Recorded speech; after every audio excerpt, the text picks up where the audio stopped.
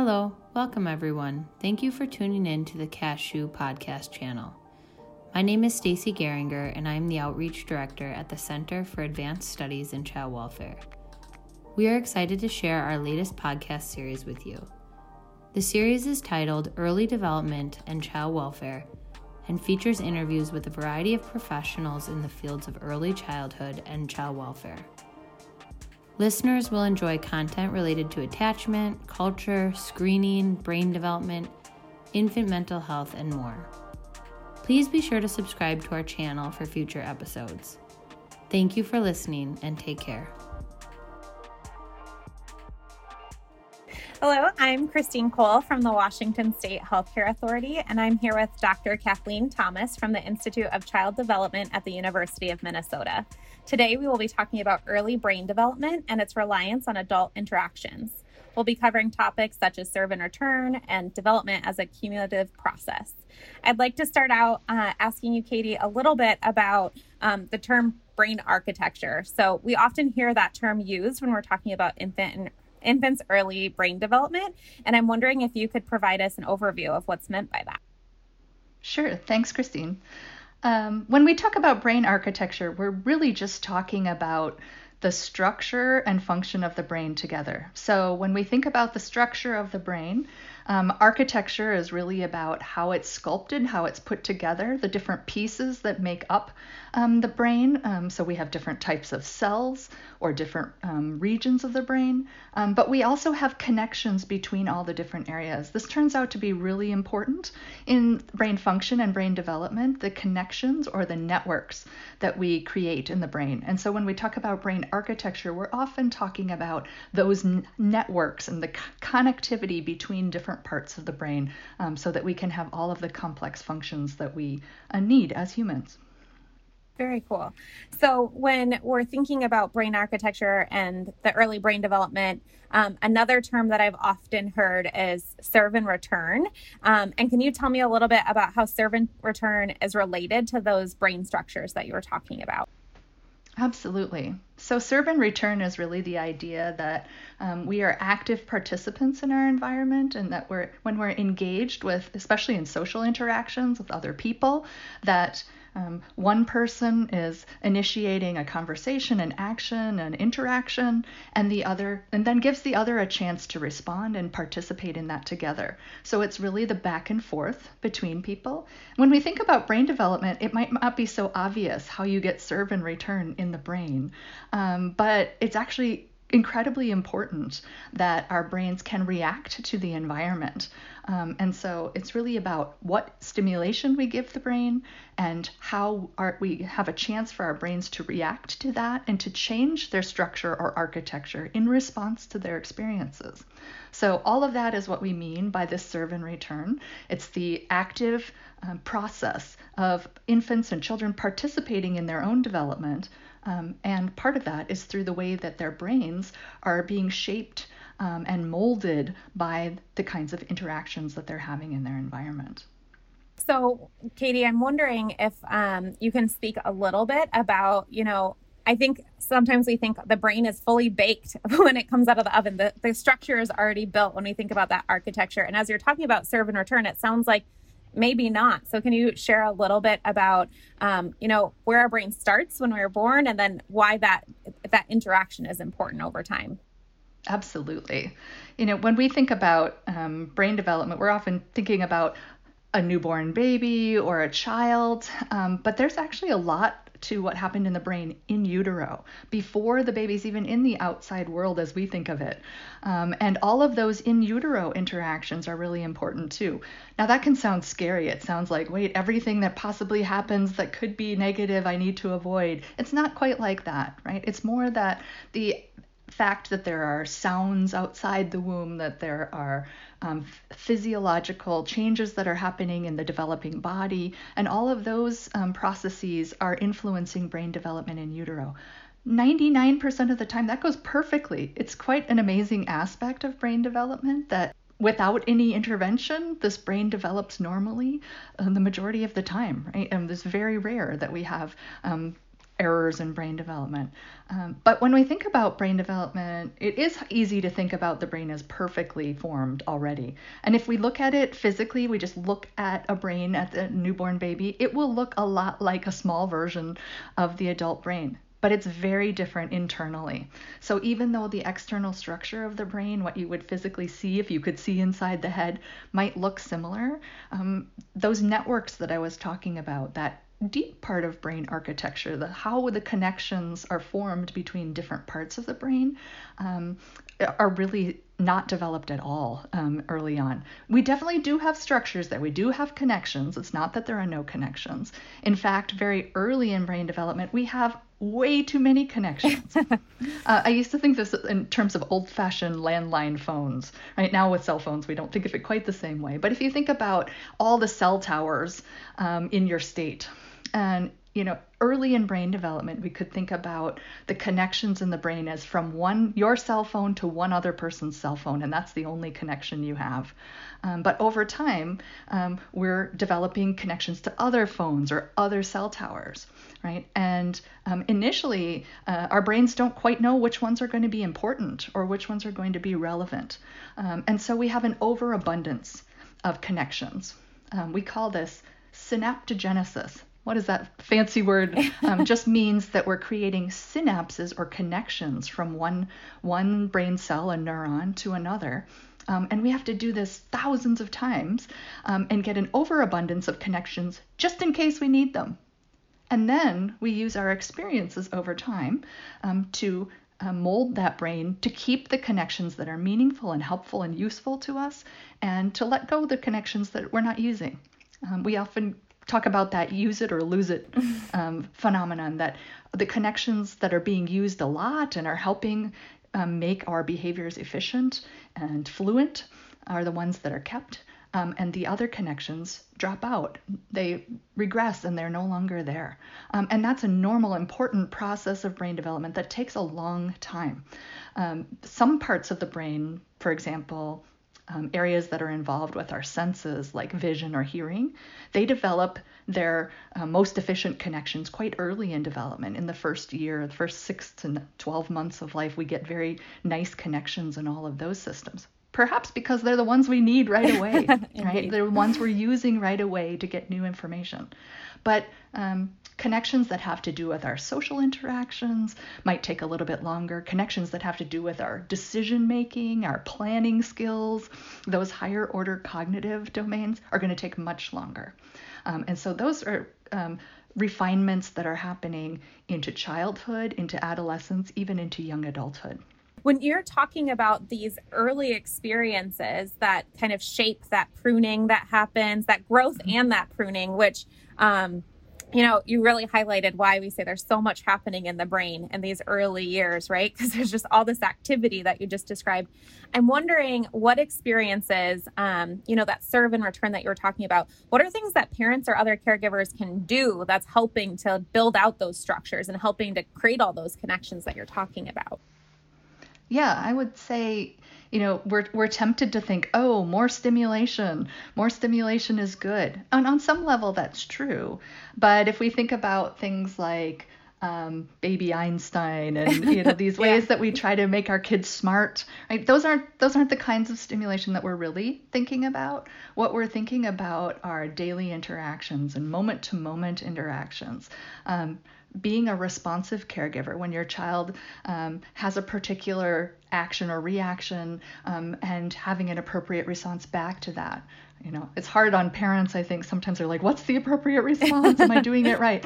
Our natural tendency to have a back and forth with our child is one of those super important ways that we get serve and return.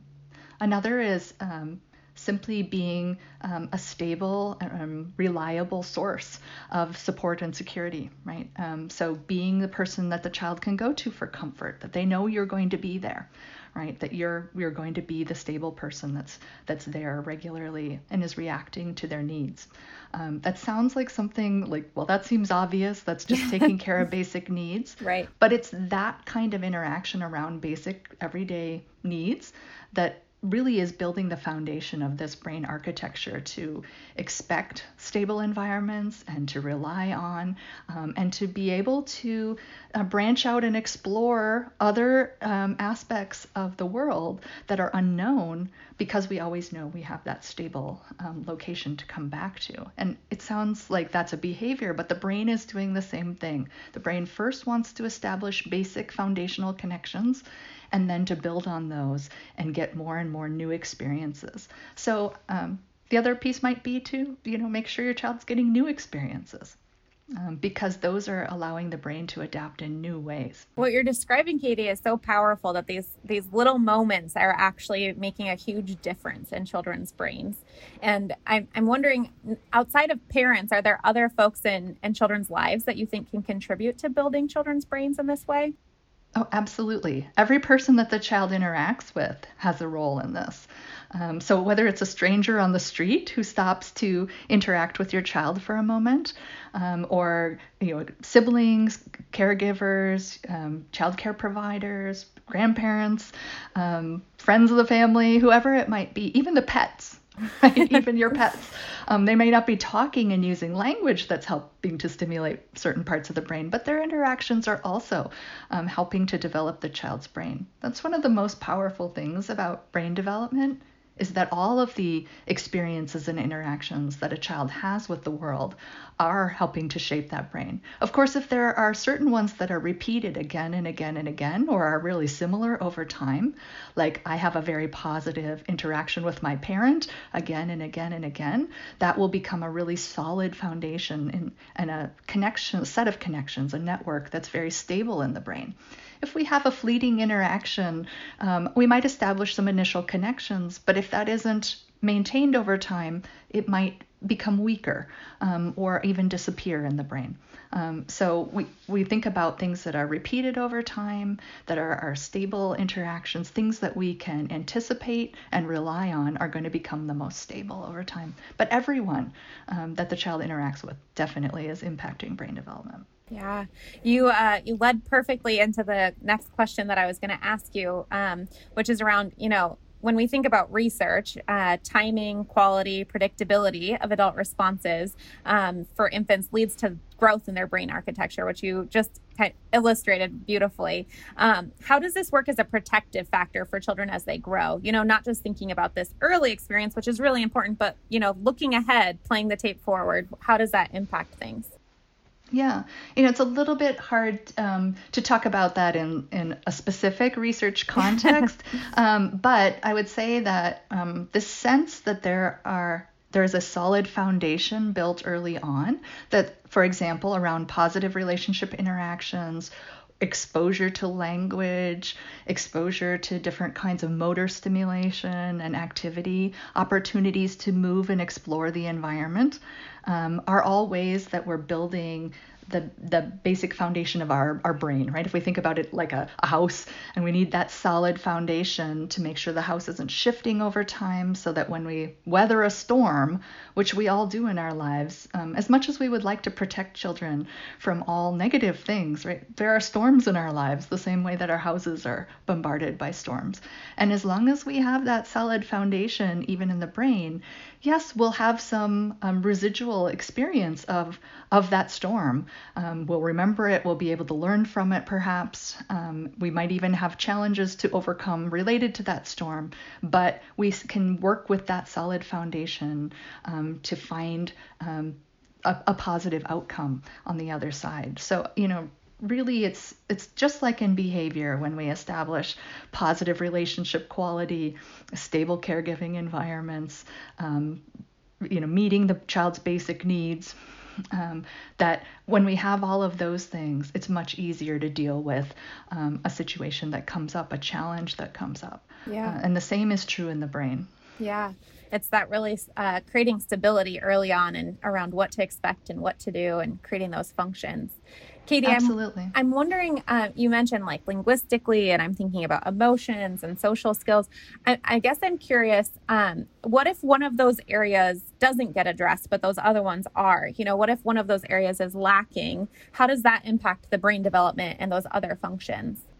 Yeah, that's a complicated question because it's the area that we know the least about, right? It's hardest to test in the brain. And when we're talking about functions and how different functions interact, that's the hardest thing to test in the brain with any sense of security that we know what we're talking about. But I will say that because the brain has plasticity, this is what we've been talking about this whole time, the ability to adapt to new stimulation, new contexts, new environments, and to change its physical structure and its connections based on those experiences. That's what we mean by the term plasticity. Because our brains are plastic throughout our lifespan, we always have the ability to learn from new situations, right? So if we are missing one piece, we might set up a slightly different network in the first place. It might make it a little bit harder. To bring in that new domain. So for example, if we have a child who's raised in a context where families just really are not expressing any emotion, or in the opposite case, and are even preventing emotion within the family, or in the opposite case where there's a lot of negative emotion, right? It can set up an expectation for the child and set up a network that will be a little bit harder to overcome later when the child is in a different environment where there is a lot of positive emotion. But it doesn't make it impossible at all. There's always the possibility and always the likelihood that we will be able to establish new skills and to change that brain architecture after the fact. It makes it easier if we have that solid foundation. And as we talked about it before, it's more of a protective factor, right? Yeah. We can think of it a little bit as a risk, right? If we're missing a major domain, another one might be language. If we have a child who's not exposed to language, right? It's pretty hard in our environment. There's so many different forms of language stimulation. Yeah. But we know that human-to-human language, whether it's oral language, spoken language, or it's a sign language, for example, that those are really important interactions, the person-to-person interaction with language, not just hearing passively language on TV or things like that. Can really set the foundation for how we can interact in the world later. But there's always that ability to learn new skills later and to change our brain architecture throughout our lives. I think it's quite a powerful idea that we have some control over our brains, that they don't drive us, right? Yes, we have certain risk factors. I'm born with a certain genetic makeup that may put me at risk for not developing a particular brain network as easily. But I have some control in my life, and I'm able to go out and interact in the world in ways that will help to bolster that network over time. And I really think that plasticity piece is a powerful piece of hope for everyone when they're worried about the risk factors that their child is exposed to, and the things that we can't prevent. Right? We can't prevent certain kinds of risks, and we know that they're going to happen unexpectedly often. And having a solid foundation and knowing that we have brain plasticity allows us to move forward in a positive direction, thinking about interventions and ways that we can alter our brain development. Yeah, I think I always think about Center for the Developing Child from Harvard. All their podcasts, they talk about early is better, but it's never too late when it's talking about that plasticity. And I think I share with you that it's very powerful, and it creates a lot of hope that I think it's important for us to hold what all could happen. And as you're speaking to the risk factors and how that might alter things, and that there's still opportunities to help with shaping the brain over time. I think that's a really important message for all of us to hold in mind as we keep thinking about children and how we're supporting them, for sure. Yeah, I think it's easy to think about the brain as, it's that biological thing, right? It's the biological side of this. But that sometimes leads us astray into thinking that it's unchangeable, right? We think of biology as something that's set, that just happens, and we don't have control over it. But that's not true at all. And we think about the ways that we can impact our physical health. We can make choices in our lives that are better for our physical health. We have some vices that are not so great for our physical health. But the same is true for our brains, that there are many, many ways that we can intervene to alter brain development in positive ways. There is the double-edged sword of plasticity. I always think of it that way, which is that because the brain is open and adaptable and sensitive to the environment, both positive environments and negative environments can have impacts. And so we do want to try to, protect our children from as many of those negative environments as we can. But we know it's not possible. We do everything we can. We do all the right things, and there's still something negative that happens. And really having that solid foundation in the brain is going to help children overcome those challenges. And, the brain learns from challenges as well. They're not just piled up risk factors that, are just bringing us down. We start at 100% positive and it brings us down. That's not the case. There are many, many positive cases that can bring us up. And I think when we think about the challenges that our children are going to experience, sometimes that can actually lead to brain growth and development. Having a little bit of stress, a little bit of challenge is a learning opportunity. When it's too much, of course, it can overwhelm us. But when we have a little bit of stress, a little bit of challenge, that encourages our brain to adapt in positive ways. Yeah. Katie, as you were describing, it's not like it's at the top and then decreases or you fill it up. It makes me think about the brain architecture game. I'm not sure if you're familiar, but it's something that we utilized with early educators to teach about brain architecture. And you're given like these pipe cleaners and these straws and these weights, and you're told to build up the brain. You can use this many pipe cleaners, and that the straws are protective factors. So that you draw a card and it's, a positive interaction with your parent or something that happens, and you get to put on a protective factor. But then there's also, like you're speaking to, things happen, there might have been a storm that impacted your living environment. And so you add these weights, and that might make them slump down a little bit. And it's such a beautiful, concrete example to simplify something that's super complex and hard to think about. But I found it super powerful in helping to see, it's not just one or the other, and it's not like we're building it up and then taking it down. They all continue to interact over time and grow together. So they're all happening simultaneously. Yeah. And, I've talked broadly about connections, but I haven't said much about what kinds of connections those are. I mentioned the synapse earlier when we talked about the physical connection between a neuron and another neuron. We have thousands and thousands of neurons in the brain, and so they're all interconnected. Many of them are connected to multiple other neurons, and so we have this highly interconnected structure. But over time, we are not really gaining a lot more neurons. So we're not over development building more neurons. There are a rare few places in the brain where we might do that. But instead what we're doing is we're strengthening those connections. And the way that we strengthen those connections is through activity. When one neuron is talking to another, is signaling another. So when we have activity in the brain, that can strengthen a connection. And the other is by another physical system called myelination.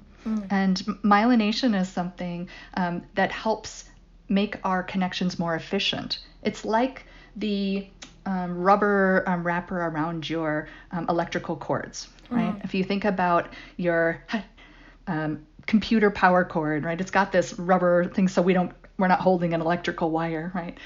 But the other thing it does, besides protecting outside people from getting zapped, is that it's making the connection between your computer and the electrical outlet very efficient. The energy that goes down that wire is not being lost into the air or into, the hand of somebody who's holding it, right? And so that's exactly what myelination does in the brain. It puts this sheath, this wrapper around those synapses and around those neuronal axons, the arms of the neurons that are going out to communicate. And it makes the signal that goes down that neuron to the next one more efficient. And so when we think about what is actually going on in brain development, it's both the activity of neurons talking to one another and how they work together in communities of neurons. Neurons are just like we are. They're in communities, they talk to one another, and they have interactions with one another, and they change their behavior based on what their neighbors are doing.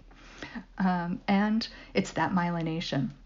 And there are lots of things that we can do over time that can enhance myelination and things that we can do that hurt myelination. There are, of course, medical illnesses that can impact myelination, neurological disorders like multiple sclerosis that damage myelin over time, can make it difficult.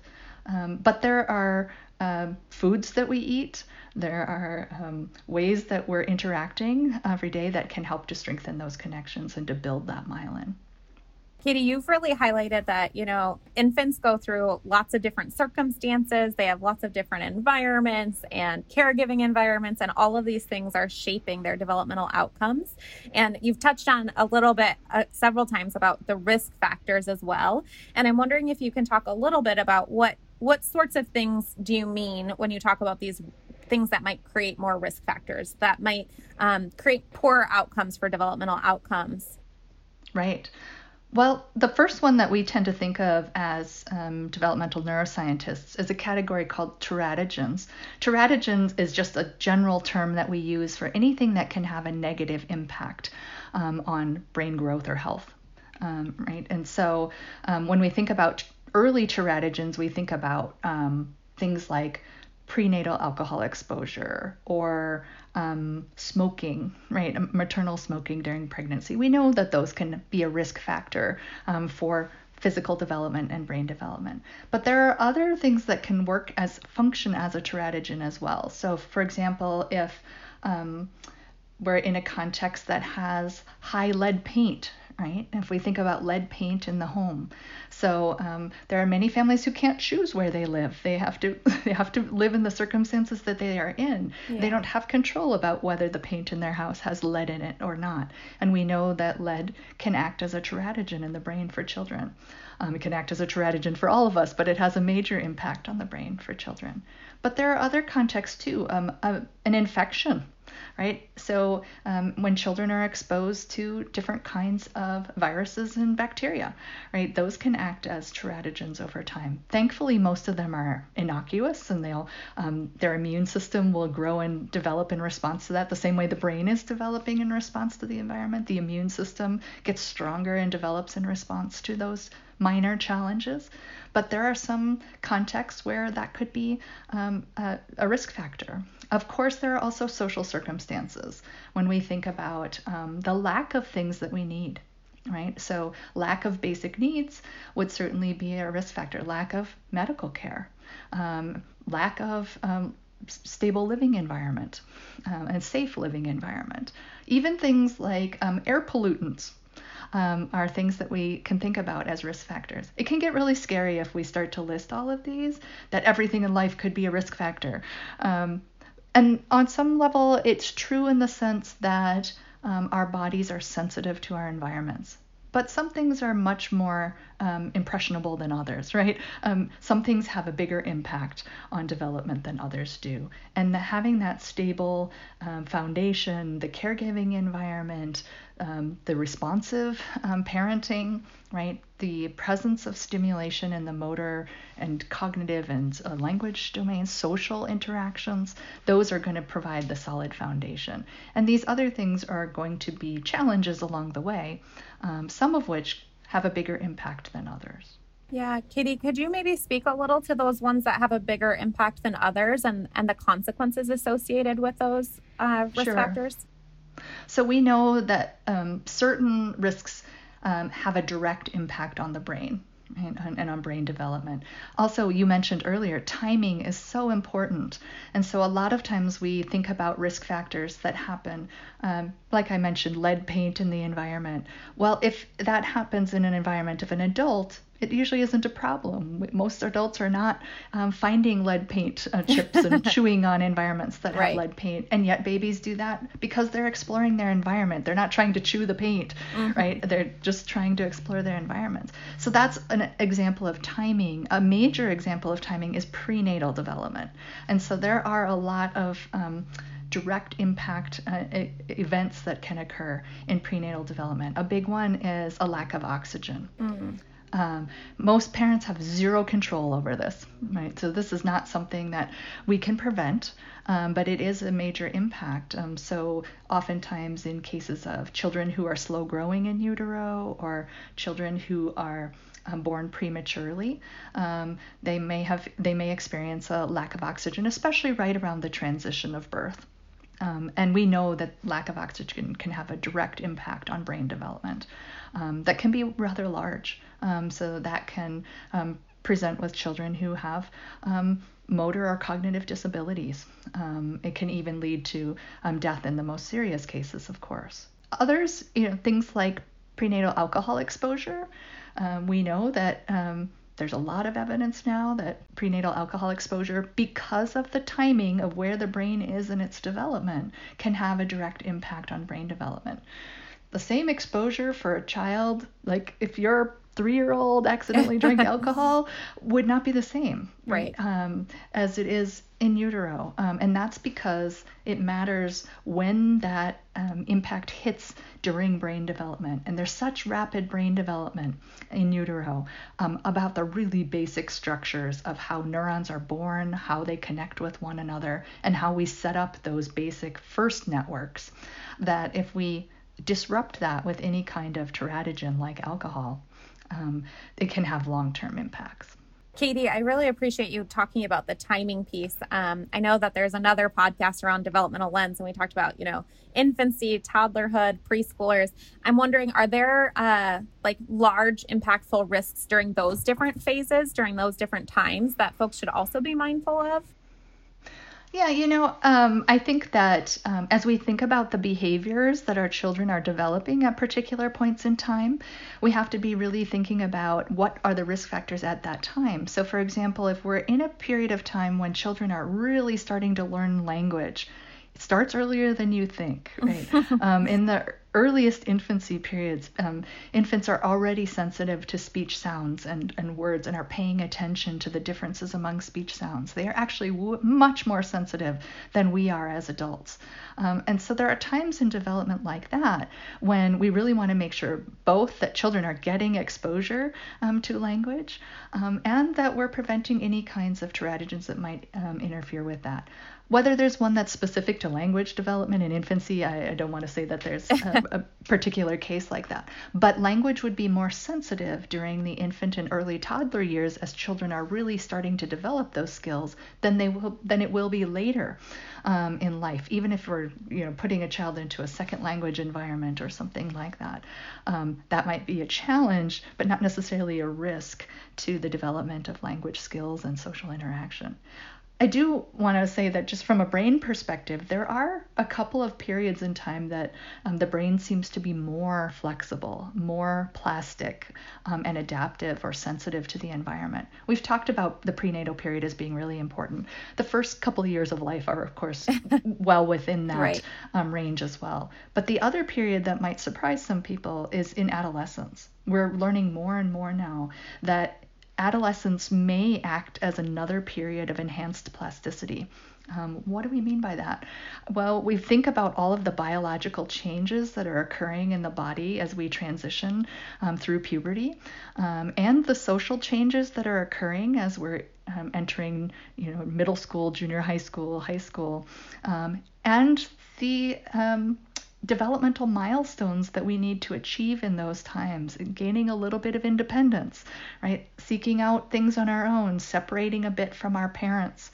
That's a period of time that's rife with all these changes. And so maybe it's not surprising that some of those biological, physiological changes might also trigger the brain to be more open to adaptation to the environment.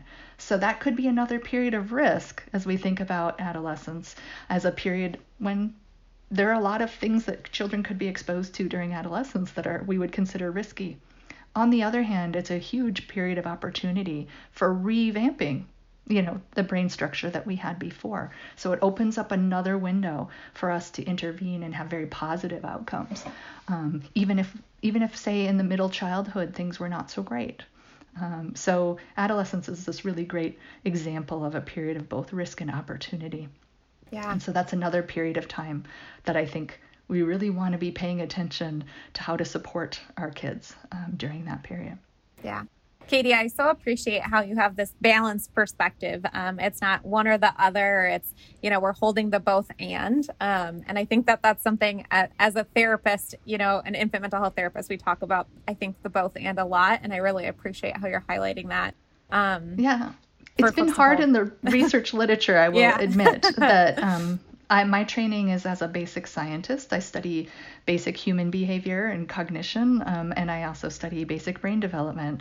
And I do less about how these are applied in real world contexts. But of course, everything that we're doing has an implication for real world context. In the laboratory, it's easier to study the risk.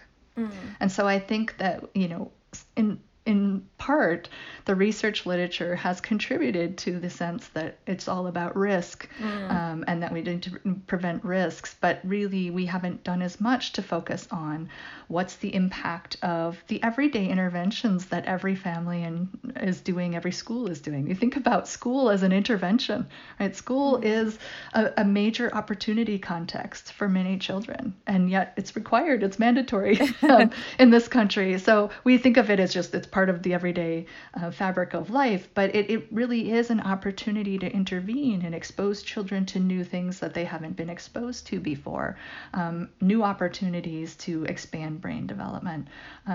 There are many, many studies that are looking at specific interventions. So when there's been a risk, when there's been a challenge or atypical development, looking at a particular intervention and what impact that intervention itself might have on brain development. I think that's a really exciting direction that we're going. It's a little bit harder to study the everyday protective factors that we think of in every child's life. And yet I know in my heart that those have exactly the same kind of impact in the brain. It's just a little bit harder to study because they're quite ubiquitous, or it's a little bit harder to manipulate in the laboratory.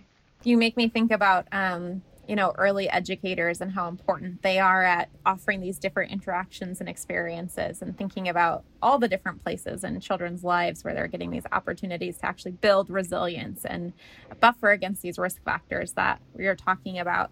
Katie, Absolutely. when you were talking about your experience as a researcher, I know previously you said, you look at MRIs and you look at the actual brain. When we're thinking about these risk factors and when we're thinking about these developmental outcomes, do you see any differences in terms of the brain and looking at it from these MRI scans? Yeah, so there is a lot of work in this area now. When I first started in research, that tells you how old I am, there were very few studies using MRI with children. We still didn't understand if the young brain reacted in the same way, if we could measure it in the same way, and also whether or not children could handle the MRI environment. Turns out they're very good at it. There's still some challenges in that sort of 1 to 4 year age range. It's hard to get them to lie still in the MRI scanner so we can take the pictures. But we look both at the structure of the brain, what it physically looks like, how large different regions are or small different regions are. Or, for example, when we think about the outer surface of our brain, the cortex of our brain, it has a certain thickness of cell depth. And then underneath that small ribbon, there are all the connections, all the wiring that goes between the different regions. And so we can look at the density of the wiring. We can look at where that wiring goes. We now have MRI techniques that look at diffusion of water through the brain, and those help us identify where these physical connections and pathways, sort of those myelinated fibers that are moving through, and where they're going and what direction they're going. And that can help us see the differences between different groups of people. Every brain is different. Even though when we look at an MRI, we see a general structure that seems very familiar, every brain is unique. So nobody's development is exactly like someone else's, even in identical twins, which we've studied before. There's a lot of similarity in some ways, so we do understand that shared genetics and shared environments can lead to a lot of similarity in brain development of the structure of the brain, but there are also unique differences between even identical twins. Each one of us has a unique set of experiences that are going to drive that brain development. We do see contexts where there are differences in structure. So, for example, I've studied children who are born extremely premature. So they're born, 2 months early, and their brain is now developing in a very unexpected environment, out of the uterine environment. That's quite different. And so the brain does react to that, and it's going to be different. Another is a context of, extreme deprivation. We've studied children who spent the first part of their lives in institutional care in orphanages. Right? In this country, we don't use orphanage care, but many other countries around the world, that's the system that works for them. And orphanage care can be very high quality, it can be very low quality, but in general, it's harder for those children to have the same stable social interactions, that solid foundation that we were talking about. And so that can put them at risk, even after they're adopted into a very positive, highly resourced, well-intentioned family. And so we've looked at that, and we can see that there are size differences. The overall brain is smaller. Certain parts of the brain might be preferentially smaller, like the prefrontal cortex.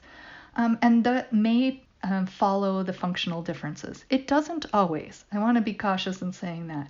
Structure does not always follow function. So just because one part of the brain is smaller doesn't always mean that it's less able, and sometimes bigger is not better, right? So we also have to look at function. We do use functional imaging to try to look at the activity in the brain as well. That's sort of where my research interests lie, in trying to look at the function. It's a bit harder. We have to be really specific about the functions that we look at, so it's a little bit harder to make general statements. But things like planning, problem solving, working memory, inhibitory control, behavior regulation, those are behavioral areas that are often correlated with some of these early insults that might put the brain at risk. And so, for example, the children who were raised in these deprived orphanage settings show, even years later, some deficits in their inhibitory control, but not in every domain.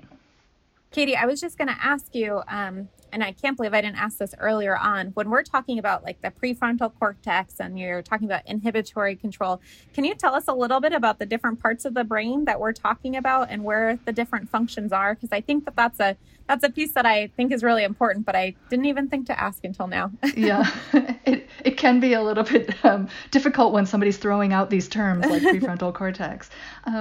Our brain develops in two hemispheres, so they're sort of symmetrical hemispheres, so they are actually not connected very much down the midline. So if we think about the left side of our brain and the right side of our brain, they are only connected to each other in a few places where there's wiring that goes back and forth, but otherwise they develop almost fully separately, which is a very unusual way for the body to develop things. I guess we have ears and things like that are developing separately and in symmetry, but our brain is a very complicated symmetrical system that has two parts. So it's really important that we have strong connections between the two hemispheres, because there is some tendency for the brain to specialize some things in different hemispheres. We call that lateralization. Many people study lateralization and what are some of the important functions that are lateralized. Language tends to be one that is highly lateralized. Many of us have a strong preference for language in our left hemisphere, but that's not true of everyone. You may know that you are right-handed or left-handed. There is some correlation between handedness and where language is lateralized, but it's not perfect. But we notice that there are some lateralized functions like that we prefer, or we develop a preference to write with one hand over the other. Some people are ambidextrous and can write with either hand, but many of us are lateralized. Beyond that lateralization within the brain, we have regions toward the front, toward our face, that are predominantly involved in our emotions and our cognitive functions and in regulating all kinds of behaviors. So while we think of the frontal cortex and we talk about prefrontal, just means the most frontal portion that's in front of our motor regions. So when we talk about frontal, that includes some motor regions of our brain. And when we say prefrontal, we're talking about all of the areas that are in front of that. And those are predominantly involved in cognition, emotion, and regulatory functions. But our prefrontal cortex regulates things that we think of as very low level. But even things like our breathing and things like that, we have lower level systems that are deep in the brain, the deep structures in the brain are often termed basal ganglia or deep gray matter. And they're right along the midline of the brain, and they go from sort of the center of the brain down to the brain stem or to our spinal cord. Those regions are also involved in regulation of basic things like our heart rate and our breathing, understanding time, our sleep patterns, all of those things that we take for granted, right? These higher order areas in the cortex tend to be more associated with our sensations and perceptions of the world and the way that we use our cognitive skills and our social skills. At the back of the brain is really our primary visual cortex. We are very visual beings, even in folks who are no longer or were never able to use vision. They were blind at birth. The visual cortex takes on a different function. We never have empty real estate in the brain. It is always doing something. So as long as it's healthy tissue, it will be taken over for a new function. That's one of those areas of plasticity and adaptation that we don't talk about a lot. That, if there's something unique about our situation, for example, if I'm someone who does not have vision, so I'm not getting light into my eyes, then my visual cortex will develop in a totally different way. It will still be at the back of the brain, that's where it lives, but it won't be visual cortex, it will be something else. And it will have a different function. But in general, if we have all of our five senses, then the back of the brain is used primarily for vision. And because we are such visual creatures, that visual information then travels forward toward the top or dorsal part of the brain to help us understand things in space, where we are, where we're located, what's around us, how we see in 3 dimensions, things like that. And then it also travels, at the same time, that visual information travels down on the lower part of the brain, the ventral or belly part of the brain, in the temporal lobe. If we think about the brain, it kind of, when you look at it from a side view, it looks kind of like a boxing glove. It has a thumb hanging down. That's our temporal lobe. And the temporal lobe is the house of our auditory cortex, our primary hearing ability. So we're integrating our vision and our hearing. We have speech areas and language areas in that region that help us to connect up all of the things that we're seeing in the world with our vocabulary and our understanding of how they all fit together in categories. And then as we think about the connections further down into the temporal lobe, we have some deep structures that are in the temporal lobes, and they're not along the midline of the brain like those basal ganglia, but they're out in the temporal lobes that are really involved in memory and emotion. Those are the hippocampus, which is most known for memory functions, and the amygdala, which is most known for emotion. Are really basic emotions like, should I run or should I fight, right? Right. Should I freeze? Should I run? Should I fight? Those and that reaction happens in our amygdala, and then that communicates with these other cortical areas that tell us where is the threat in the environment, what is it, if we use our language system to know what is it, and with the prefrontal cortex to regulate what do I do now, right? How do I make a decision moving forward? So all of these areas are interconnected, and yet over time we have kind of come to view some of them as having a particular function. That's a little bit of a simplification. It helps us. We can only handle so much information at a time conceptually. Right.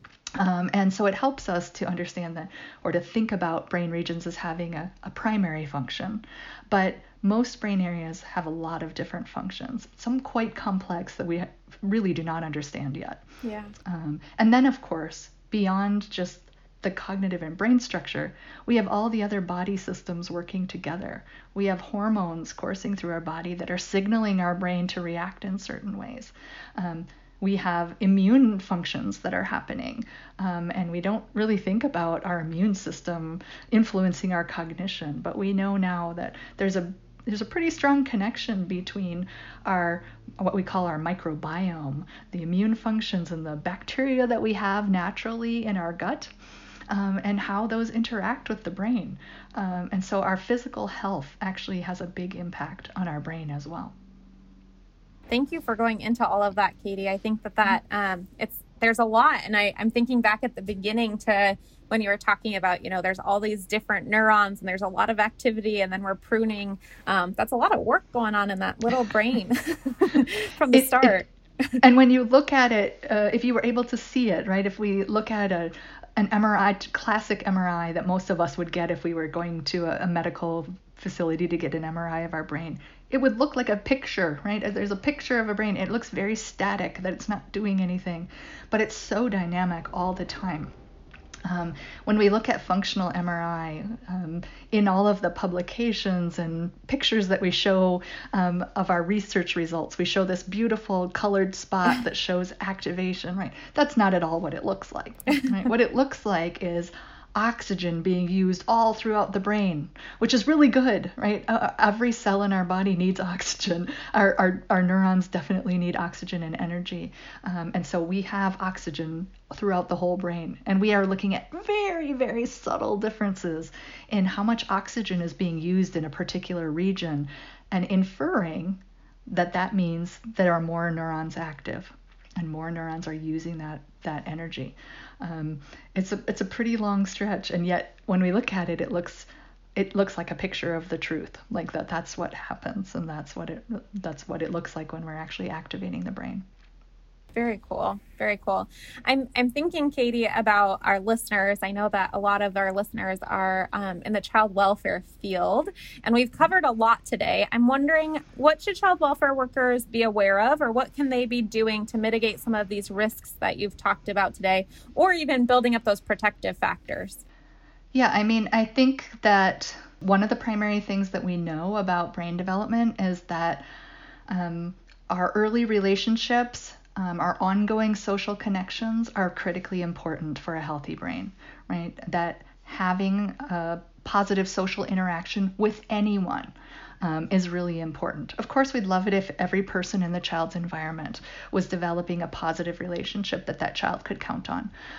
But having a foundation, even with your social worker, that is a person who's trusted and who, is going to be there for you as a context, and helping families to understand the importance of those healthy relationships. When circumstances are rough, when families are experiencing a lot of adversity, and it's happening to a lot of people, and we have seen over the past year how many people have been suffering, that those relationships can buffer children from so much, even when there's a lot of bad stuff going on. So that's one thing that I would say.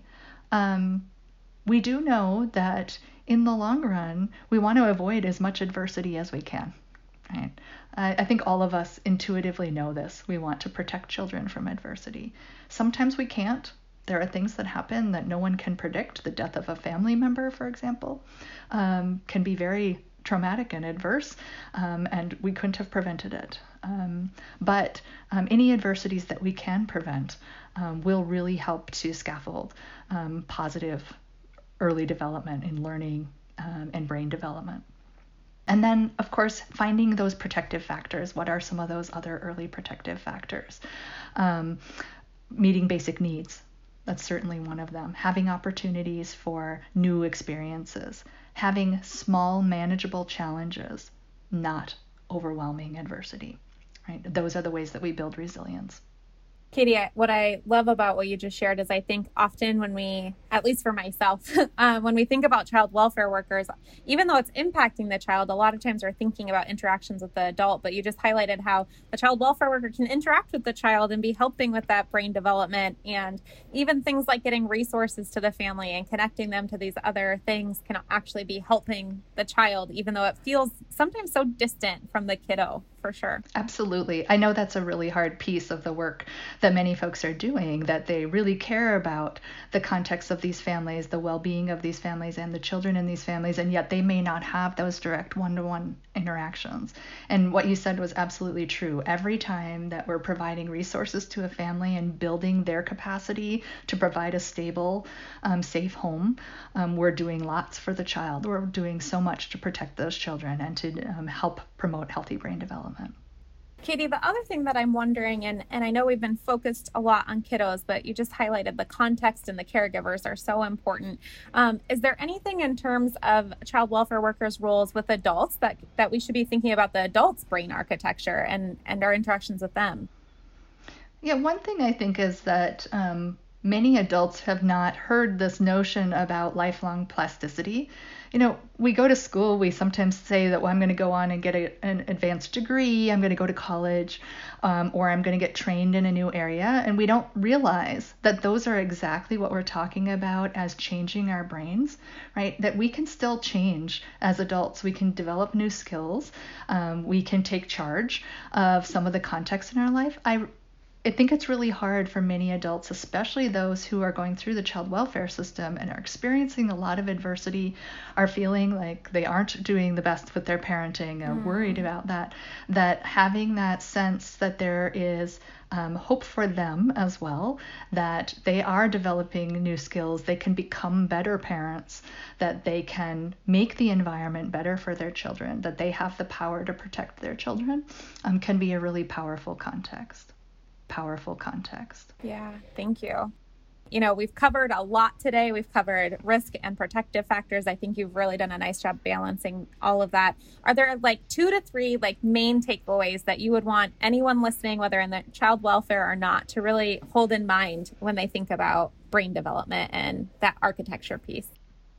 Yeah, I would say the first one is that the brain is a biological organism, but that doesn't mean that it's fixed, that it's something we have no control over. It is constantly changing, it's dynamic, and it's always in action. And so that everything that we experience in life is going to impact how our brain responds the next time or how our structure is changed over time.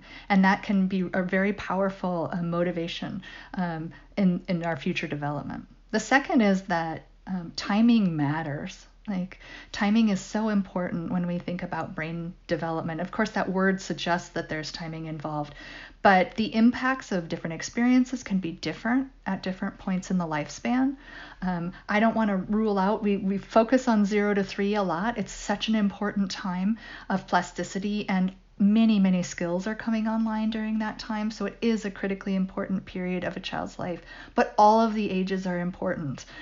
We don't want to ignore 4 to 12. We don't want to ignore adolescence. We don't even want to ignore old age, right? And we understand that the brain is changing again in older age, and it's going the other direction. And there are many ways that we can work on brain development to help protect against the ravages of late life dementia, for example. So timing matters. And really, we often think about things like direct teratogens, like alcohol exposure or something like that impacting the brain. And we forget that social interactions and everyday little activities that we're doing with children, even if they're not our children, have an impact, that we all have an impact on everyone around us, and that those social interactions, those cognitive opportunities are critically important in shaping the brain. Katie, this has all been super helpful, and I feel like you've done such a great job capturing a very complex topic. I love your use of analogies and metaphors because I think that that's really helpful to make it concrete. Are there any resources or places that people can look to get more information about brain architecture as they're trying to build their knowledge base around this topic? Well, you talked about the Harvard site, for the developing child. So there are often a lot of videos and podcasts and other things there that people can find, as well as readings. The Institute of Child Development has resources about all aspects of child development, so we welcome you to come to our site at the University of Minnesota. But also within our communities, most states have resources for families and children and learning about the kinds of developmental milestones that are critical for both behavioral outcomes as well as brain health. So I would really encourage people to just go to their early childhood and family services sites in their states, to the child welfare system, and there are going to be a lot of resources in all of those areas. Perfect. Thank you so much, Katie. I've really enjoyed talking with you today about brain development, and I'm sure that our listeners are going to really appreciate this too. It was super helpful. Thanks, Christine.